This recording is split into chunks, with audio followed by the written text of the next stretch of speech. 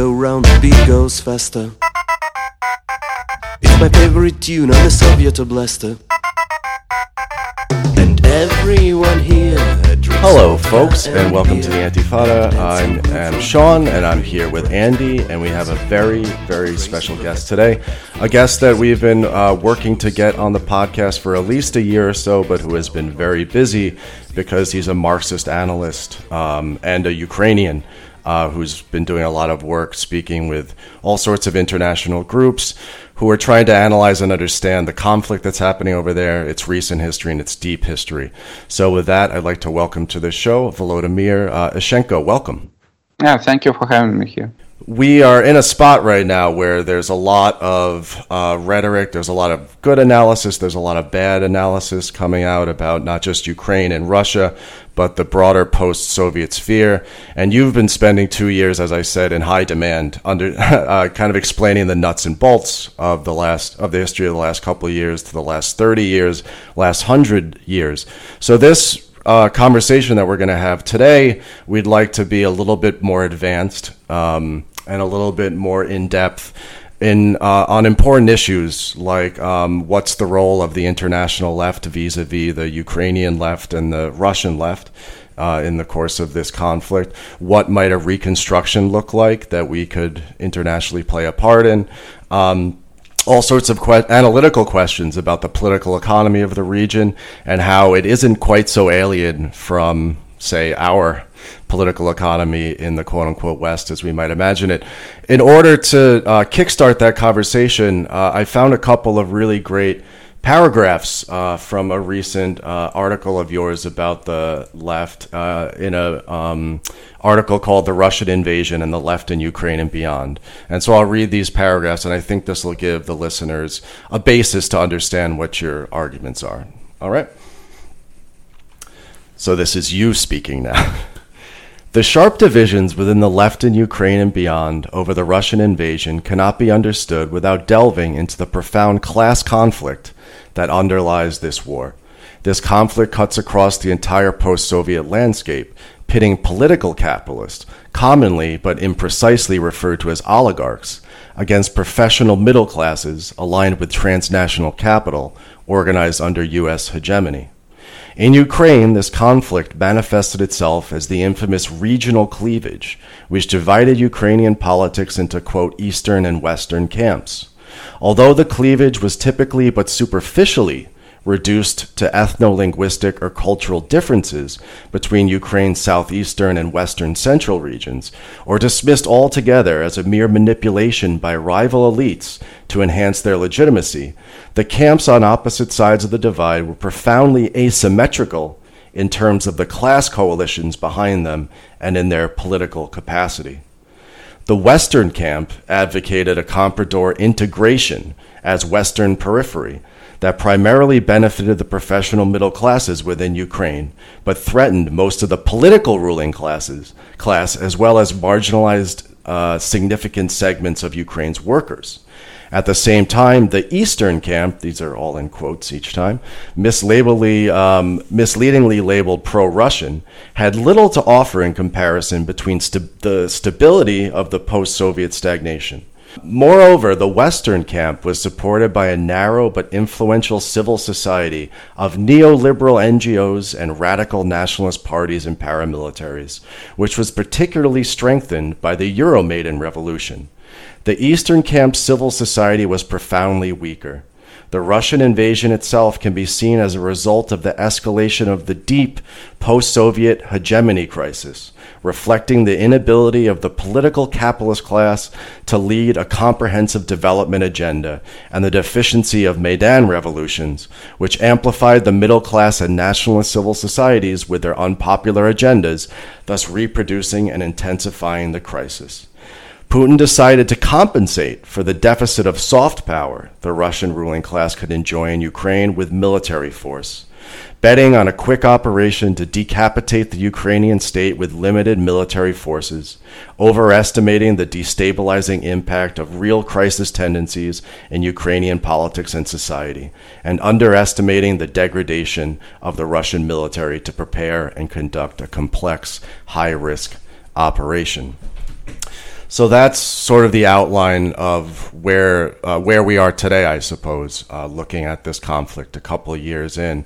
Would you like to expand on anything you said there? I think the idea of the narrowed civil society is a really important point for people trying to understand the politics, and also, of course, this legitimacy crisis, which is not only, of course, a Ukrainian or a Russian problem, but an American and quote-unquote Western problem as well.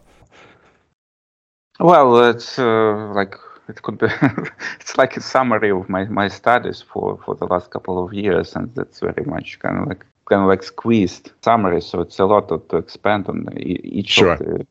of the point. Well, that's true that we are living through the hegemony crisis that in the post-Soviet space started even before the Soviet Union collapsed.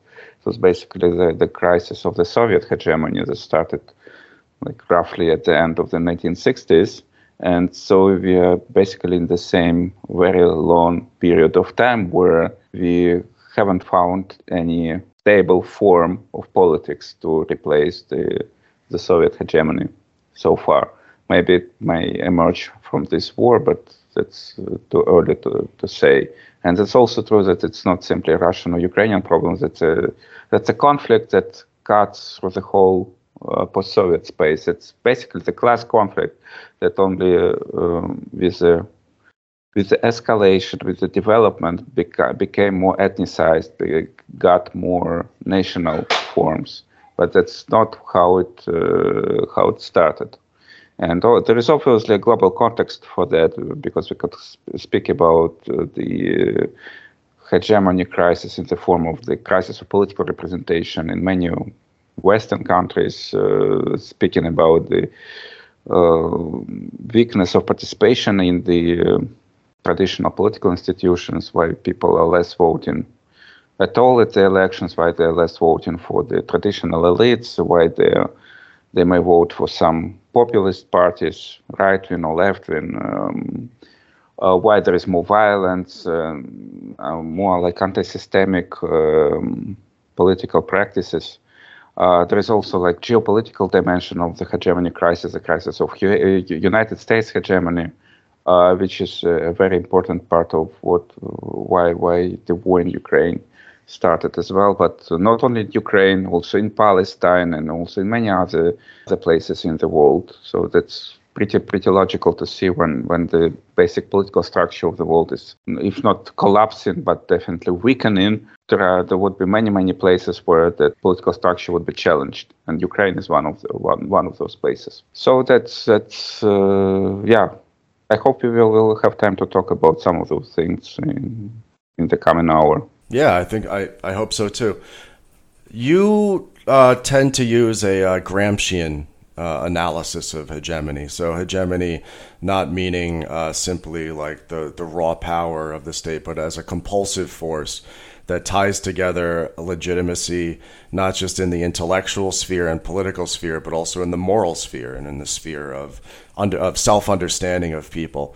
So how does this Gramscian analysis help us understand the way in which, in, let's say, the post-1991 era, there developed in Ukraine and Russia and that entire sphere, or failed to develop in that sphere, a hegemony of what developed in the West, in the United States and other places, which we would call neoliberalism? Why was it that was unable to take hold and become a sort of hegemonic rallying point for ruling classes in the region? The hegemony of the capitalist class in the West, they developed for much more decades. And perhaps the post-Second World War decades were the peak time of the capitalist hegemony in terms of the intellectual, moral, and political leadership over the subaltern classes, which connected the material interests of the working class primarily with the interests of the ruling class. So hegemony is never simply kind of like manipulation. It's quite something different from the false consciousness. It's actually a rational connection of the interests and the ideologies that built on the hegemony, they are particularly strong. So that's what we've seen at the peak in the glorious 30 years after the Second World War, and that's a big difference from how capitalism started to build in the post-Soviet countries, where the ruling classes, which were to a large extent, they were either transformed Soviet elite, so-called nomenclatura, the top communist elite, or they were instrumental in creating those new riches that took the commanding heights in the post-Soviet economies. So I'm calling them political capitalists, following Branko Milanovic, or there's also a very important Hungarian sociologist, Ivan Szelényi, who uses this like Weberian term in a quite similar way. So basically, we're speaking about a fraction of capitalist class whose major competitive advantage are the selective benefits from the state, unlike any technological innovation or the exploitation or the extreme exploitation of the labor force, which is like characteristic for the third world. So if you have these political capitalists, and they, in a very short period of time, they take the commanding heights of the economy, they privatize the lucrative parts of the economy, which were before that in the so-called all people's property. Basically, the state property presented as the property of the whole nation. And they're becoming very rich at the same time when the majority of the population is becoming immiserated. They're becoming quite poor. And so the power of this new ruling class does not have any ideological, traditional, religious sources of legitimacy. It's completely different way in comparison to how the capitalist class emerged in the Western countries, where they had like centuries of development, and they had religious legitimation for that. But in certain period of time, ideological legitimation has emerged, so. That happened very quick. That happened without basis. And so until this period, and not only in the post-Soviet space, but also in the formerly state socialist countries of the Eastern Europe, if you look at the surveys, you would see that the majority of the population still do not see the large private property as legitimate. And that means that they see those who have it as basically thieves, as mafia, bandits, who just stolen people's property. And that's the very fundamental background of the hegemony crisis. And it's of course then it's a very long argument and long story how it may lead to the war, but this is important to understand that we are starting from this point of view, that those people who came to power, who started to control the biggest parts of the post-Soviet economies, who control the political power, were not seen as legitimate at all, and that's created a huge problem for the development of post-Soviet politics that partially may be resolving right now at the battlefields of Ukraine. Yeah, I want to talk later on about the future as it appears from the battlefield at this very moment, especially the article you sent about Russian military Keynesianism, which we'll put in the document, in the show description, I should say. One thing that's interesting, and I want to reiterate, is you were talking about the rational basis for ruling class hegemony, and we know that the real legitimating moment for American capitalism was, of course, the New Deal and the post-war boom that comes out of that. Of course, this hegemony goes into crisis in the 1970s. Its profits go into crisis, but then a new order is able to rise. the rational basis, it seems, from your writings, is that what remained of relatively labor-intensive and within the particular trading blocks that Ukrainian industry operates in, these holdovers from the Soviet period, this public property that you said was stolen, essentially, or the sense is that it was stolen, was, at least in Ukraine, largely difficult to liquidate by the capitalist class. And so with the Western capital then appears as, on the one hand, a savior to eliminate the corruption of Ukrainian political economy, but also as a threat to large portions of the population too, who rely on this sort of patrimony of Soviet industry in order to make a living and have community and have life. So this is really, in your mind, the basis for, or the material basis for these political, deep political divisions, right? Yeah, that's right. It's, I mean, well, what does it mean, corruption, for example? That's typically we mean that some people illegitimately use the public resources for private goals. That's one of the popular understandings of what corruption is supposed to be, and it's typically the way of how it is used in the post-Soviet context as well. So that means that the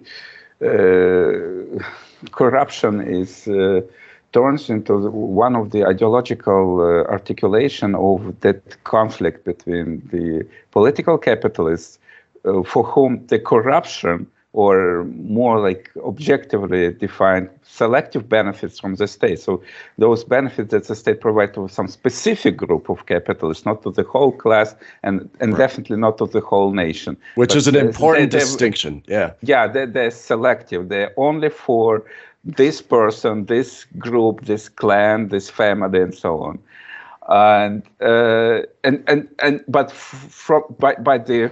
By the society, it is perceived as corruption. It's kind of like it's completely legitimate. And furthermore, they accuse the ruling elite that they're usurping the power in the state in order to sustain corruption.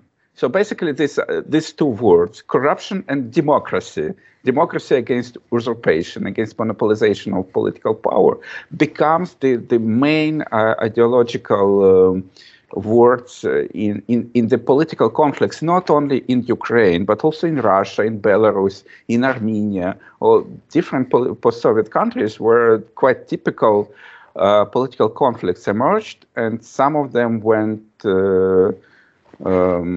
less violent, some of them considerably violent. And in Ukraine, we see the largest war on the post-Soviet space. But basically, we need to understand this. This is the same class conflict which cuts across the whole space. And in Ukraine, it's fought on the escalated level of violence. Yeah, I think it's important to bring up your arguments, and you touched on it earlier about the failure for a strong civil society or working class organization to arise, even in the course of 3 different revolutions that Ukraine has had since the 1990s. In each of these cases, you talk about, while there does develop a very narrow civil society, it tends to be a sort of westernized NGO civil society, kind of ersatz civil society, which is actually very similar to the West as well, right? So much of what passes for our civil society today in the West is sort of almost like a privatization of social functions and political functions that had previously been part of, like an organic de Tocqueville sort of, opening up and free association of peoples. So talk about these revolutions, the color revolution, the revolution of granite, and of course Maidan, which we haven't touched on yet, and why it was that it was impossible for those to break through. They could pose an anti-corruption politics, but this could merely only shift the elites, the particular clique of elites that was in power at a given time. Well, it's a very important question and an interesting question about the development of the post-Soviet civil societies. And I would say that, like in a certain way, they may be similar to certain tendencies in the West. But again, the background is quite different, as the NGOization or neoliberalization of the civil societies in the West happens in still on the background of quite developed labor unions, which were powerful and important, and they are still a considerable force. I mean, I'm speaking right now from Germany, where it's like a year of transportation strikes, the strikes of education employees. That's nothing like this, or at least on that scale. We have never seen in Ukraine that would like provide a tool for the workers to win the important benefits for them. So even now, under the decades of the degradation of the labor movement, the labor unions have considerable power, but they didn't have have it in Ukraine. The largest strikes in Ukraine was actually in 1993, the strike of the Donbas miners. And ironically, they had also some of the so-called pro-Russian political demands at that moment. So they striked also for some autonomy for the region. The things that are quite like basically criminalized to talk right now in Ukraine. And we've never seen that scale of the labor activity that was happening in the late Soviet years when the Soviet workers were striking, and that was also part of the processes that led to the collapse of the Soviet Union and to Ukraine's independence in particular. And so we get a kind of like a very asymmetrical structure of the civil society, where the labor part is very weak, but in relative terms, this NGO side has considerable strength, thanks to their support from the West, and also the radical nationalist part.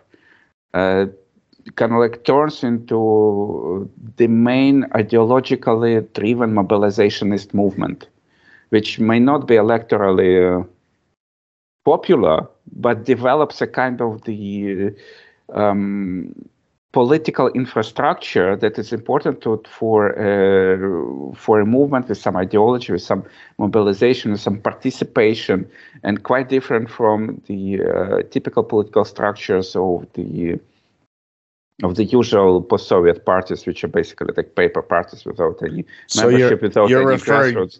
You're referring to like right sector in this instance, and later Azov Battalion and groups like this? Those are even later developments, but even in the 1990s, the Social National Party of Ukraine, which later was, basically they took very explicit Nazi references. Then they were rebranded as Svoboda Party, Freedom Party, in a certain way, quite typical to how, for example, the National Front developed and kind of like was trying to detoxify themselves. But still, Svoboda Party was kind of like building some substantial electoral constituency. In 2012, they were able to win 10% of the votes, the elections. They were able to win some of the local elections in the Western Ukraine before that. So that was kind of like a party built on ideology, built on some strong local organizations trying to work in the civil society, and very different from so-called oligarchic parties. Some comparison could be, for example, the Communist Party of Ukraine, which was a part of like a typical communist successor party, a fragment of the Communist Party of the Soviet Union. And for a certain period of time in the 1990s, it could be claimed that it was basically the only real party in the mobilizationist and membership of the party. but the difference, and in the 90s, it was very important. It was the most popular party, and together with other successor parties, they were capable to win even like majorities in the parliament. But that part of the Ukrainian politics was declining. At the same time, radical nationalists, they were on the rise. And so going back to the civil society question, we see a huge asymmetry. So NGOs supported by the West, and especially after the latest Euromaidan revolution, the radical nationalists who have not really support from the West to that extent, although there were also a lot of investigations how, for example, Western institutions were, let's say, training the units in the Ukrainian military, which with very explicit right-wing alliances. But still, their power was coming mostly from their capacity for the street mobilization, from their capacity to form paramilitary and military units. Azov is a primary example of the development. And on the other side, the declining communists, the fragmented and weak labor unions, not really capable for the national strikes.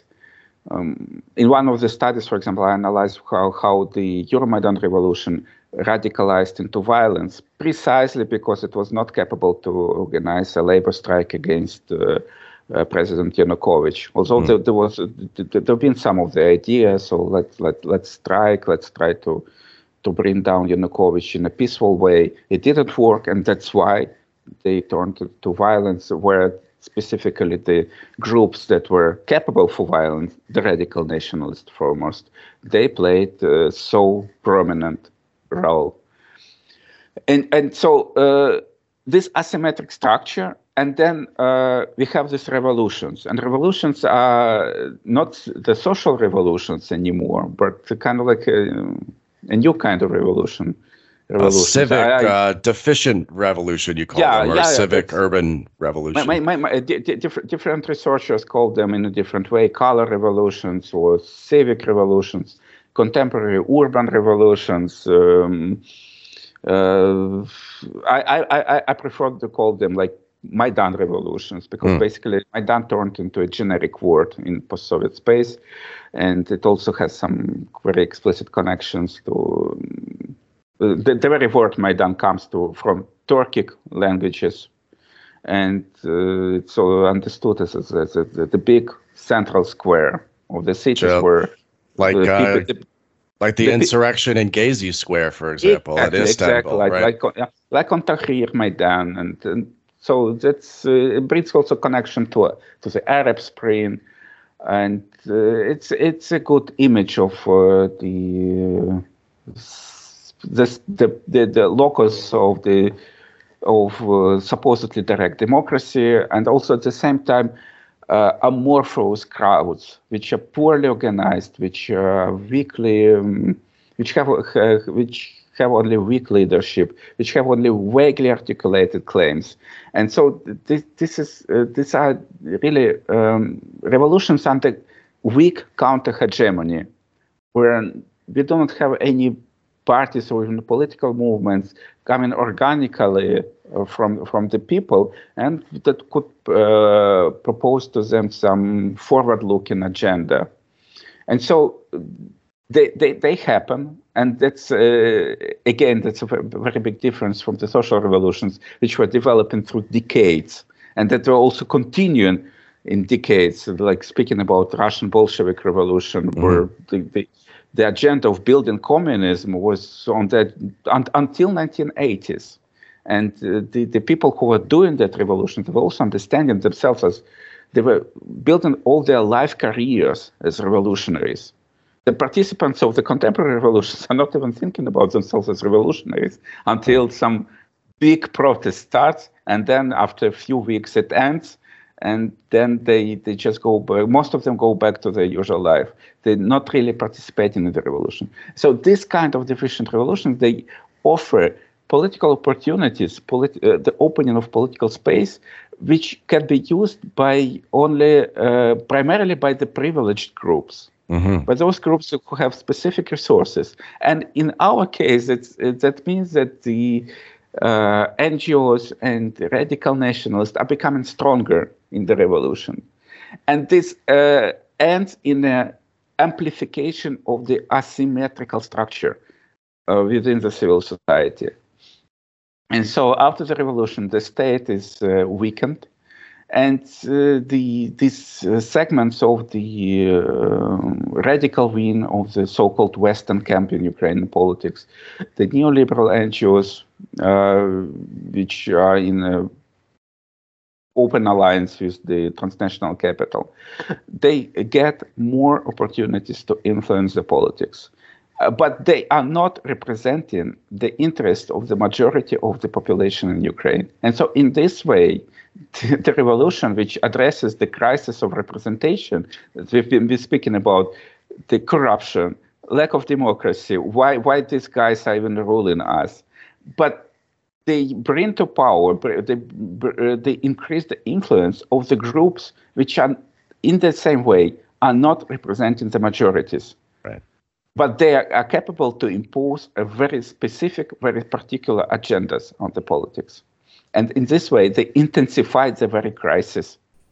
Fascinating stuff. The question of nationalism is a big one. Derek Varn and I are in the process of doing a multi-part series trying to understand from a Marxist perspective, from a communist perspective, the enduring legacy of nationalism. Why is it that you think nationalism is taking this particular form that it is in Ukraine at the moment? There's this conception that there's like a modernization, there's like a teleology, right, of nations passing through various different phases in order to become sovereign entities with a dispassionate, neutral bureaucracy, and body of laws, and also, of course, too, an even playing field, allegedly, for capital and labor. This process has failed. And you mentioned earlier that a sort of neo-Nazism took the place and allied itself with one wing. What is it about nationalism in this particular area, the entire post-Soviet space and Ukraine in particular, that's different? And how do you explain its enduring legacy? Is it is it a product of the Marxist-Leninist nationalities policy? Is it about a crisis of representation that the nation poses itself as a solution to? Is it part of this larger asymmetrical battle between different groups? Talk a little bit about nationalism. Well, that's a huge question. And I think the three elements are important. So one of them is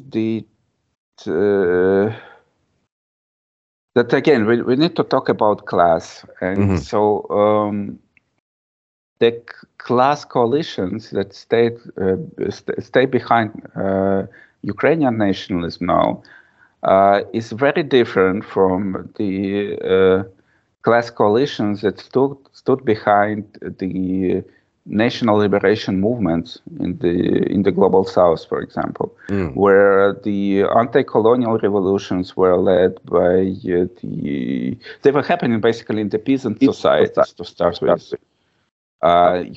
Ukraine and most other post-Soviet countries are urbanized societies, so we do not have that basic subaltern class, which was the social basis of the national liberation struggles. And the peasants were also allied with the revolutionary intelligentsia, with parts of the workers, although the workers were usually weak in those countries, and also with the national bourgeoisie, right? So that's a typical class alliance behind the third world anti-imperialist national liberation struggle, right? In the case of Ukraine, we see an alliance primarily of the professional middle classes with the transnational capital That includes the interest of the Western capital, but also parts of the basically comprador bourgeoisie. Right. And also only superficially allied sections of the working class who are also benefiting from the Western integration. So we're speaking about some IT employees, about the migrant workers, those who migrated to work in the European Union primarily, and their families started to depend on them. So they were obviously interested in the deeper integration into the EU. But that's only some sections of the working classes. The other sections, for example, working in the remains of the developed Soviet industries, heavy machinery, metallurgy, they usually voted for the Eastern camp, misleadingly called pro-Russian, as you read from one of my paragraphs. Yeah. At the very start. So the class coalition is very different, and so that means that we are getting a very different kind of nationalism. Then the legacy is also important. The legacy of any kind of, let's say, socialist Ukrainian nationalism was basically destroyed in the 1920s, in the 1930s by the Stalin's repression. We could speak about the Soviet nation-building project, where Ukrainians were also a part of. And Ukrainians became, basically most of Ukrainians were included into something like a modern nation in the Soviet period of time.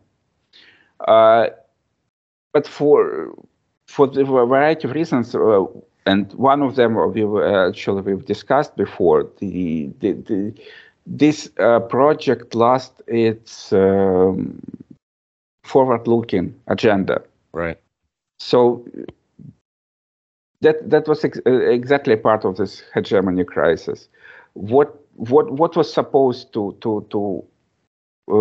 follow after the Soviet Union collapse, and what was possible to build on the Soviet identity, right? And so this is kind of like a void, where a different legacy of the pretty right-wing variety of nationalism, which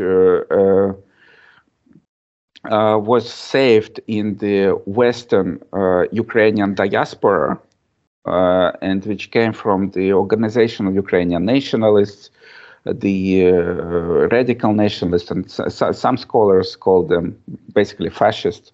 Yeah, the Banderites. The Bandera movement, at least belonging to that broad fascist family of the movements that emerged in the 1930s Europe.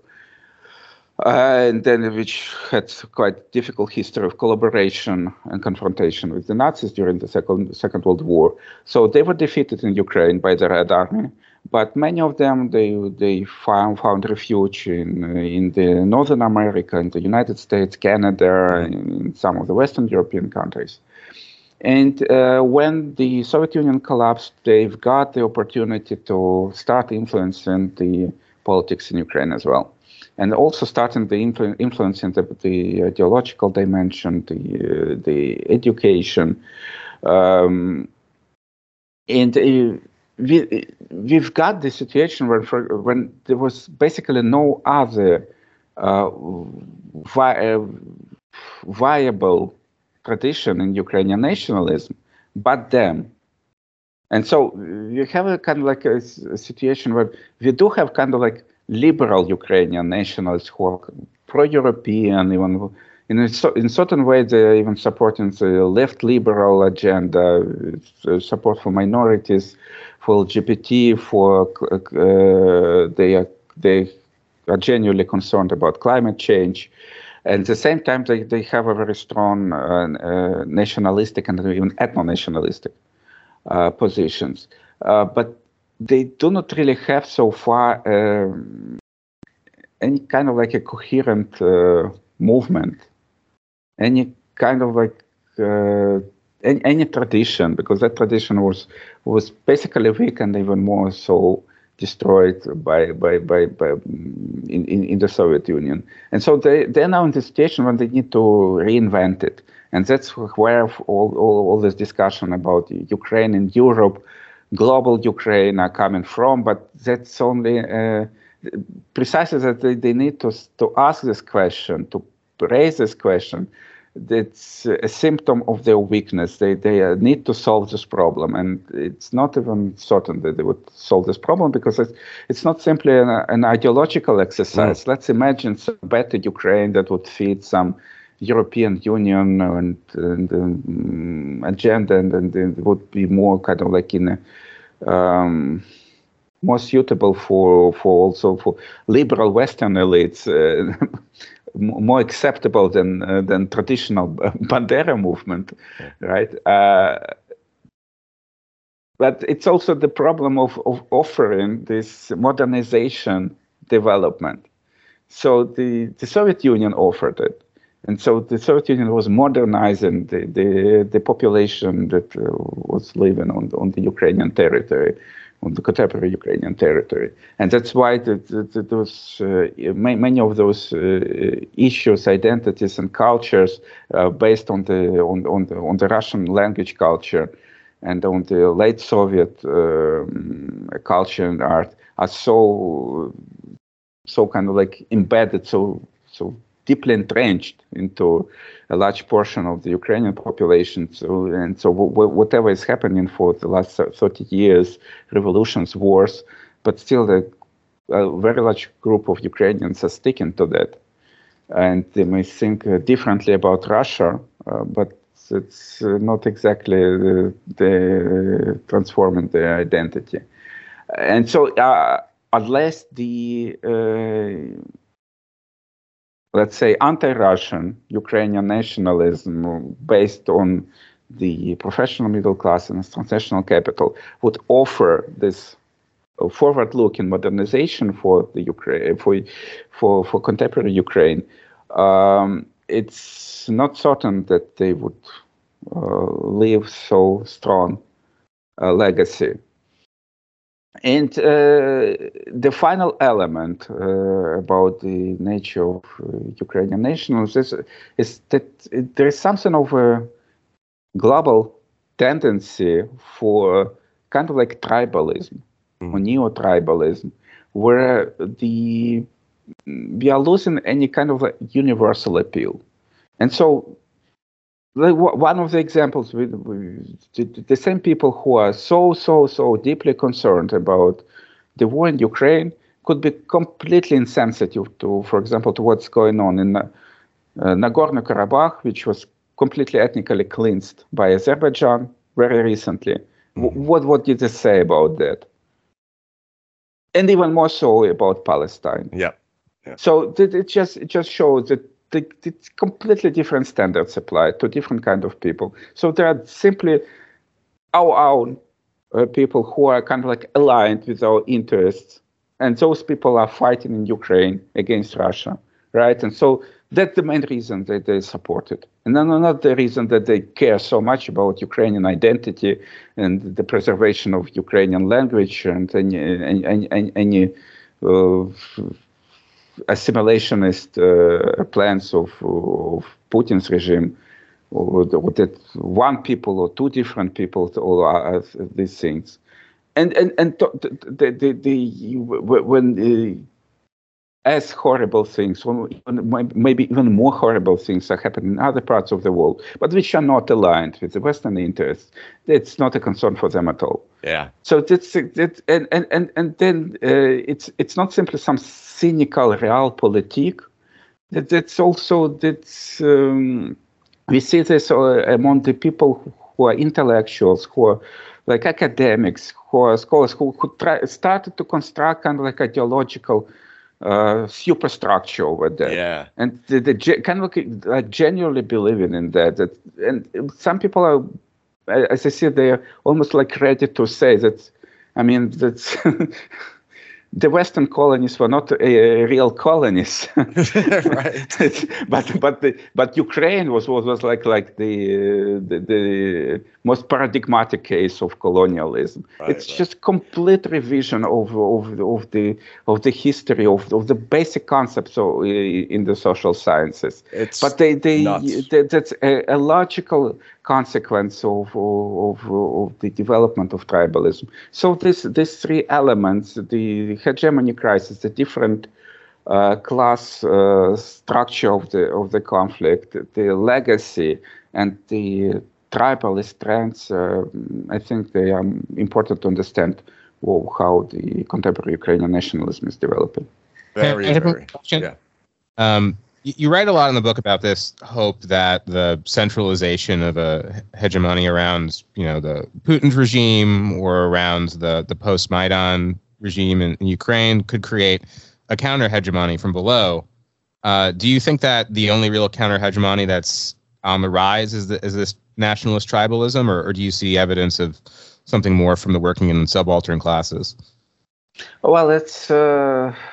I'm not even certain that tribalism could be hegemonic in any sense, because, by definition, tribalism is about particularist interests and identities, and hegemony, like a proper hegemony, it must have a universal appeal. So it's like a fascist international is almost a contradiction. Yeah, exactly. It's some kind of like a contradiction in terms. So that's tribalism is one of the symptoms of the hegemony crisis, one of the most bright symptoms of that. And when we would be ready to overcome the crisis, when there would be viable hegemony or counter-hegemony projects, they would necessarily have a universal appeal. And that even when they would use the old terms, let's say democracy against authoritarianism, that democracy should be seen by the majority of the people in the world as democracy, but not as simply as some cover up for Western imperialist interests. That's how the way of too many people see it right now, and for very good reasons. So that's and that my argument about that the war in Ukraine may push forward some of the processes that maybe not necessarily in the next years, but maybe in the next decades. So that's kind of like mid-term, long-term processes. They may require the ruling classes in Russia, first of all, to start kind of like hegemonizing their rule, because they would need to explain the sacrifices for which they're sending the soldiers and also civilians to the front line. They would need to consolidate their political rule, to make it less personalistic, to build more like sustainable structure, more like ideological, to even if it's kind of like nationalist, conservative, imperialist project, there could be different kind of nationalisms and different kind of imperialism as well. And certain imperialism could be more hegemonic, certain less. So that would, I mean, it's not a coincidence, for example, that the greatest social revolutions in our history happened after the periods of the greatest inter-imperialist rivalry, after the First World War, after the Second World War, during the Cold War. That was the three biggest waves of the revolutions. Perhaps also the French Revolution itself was also starting from the rivalry between England and France, first of all. So the ruling classes are demanding more, and they need also to provide, to show that these sacrifices they're extracting from the subaltern classes are something for some bigger aim. The interests are actually coinciding. All right, and with that, we are about ready to go over to the bonus section of this episode. There's been an amazing conversation, really, really powerful analysis, and we're going to continue that on the other side. So if you are not yet a patron of this podcast, I don't know what you're doing to yourself. Andy is completely confused. We all are. Why you won't go over to the other side with us, but we'll be there. Patreon.com/theantifada. Volodymyr, thank you again for appearing, and we'll take a break and we'll see you again very soon. We have 2 days and 1 night to spare. Small confinement like a telephone cell. Everyone here has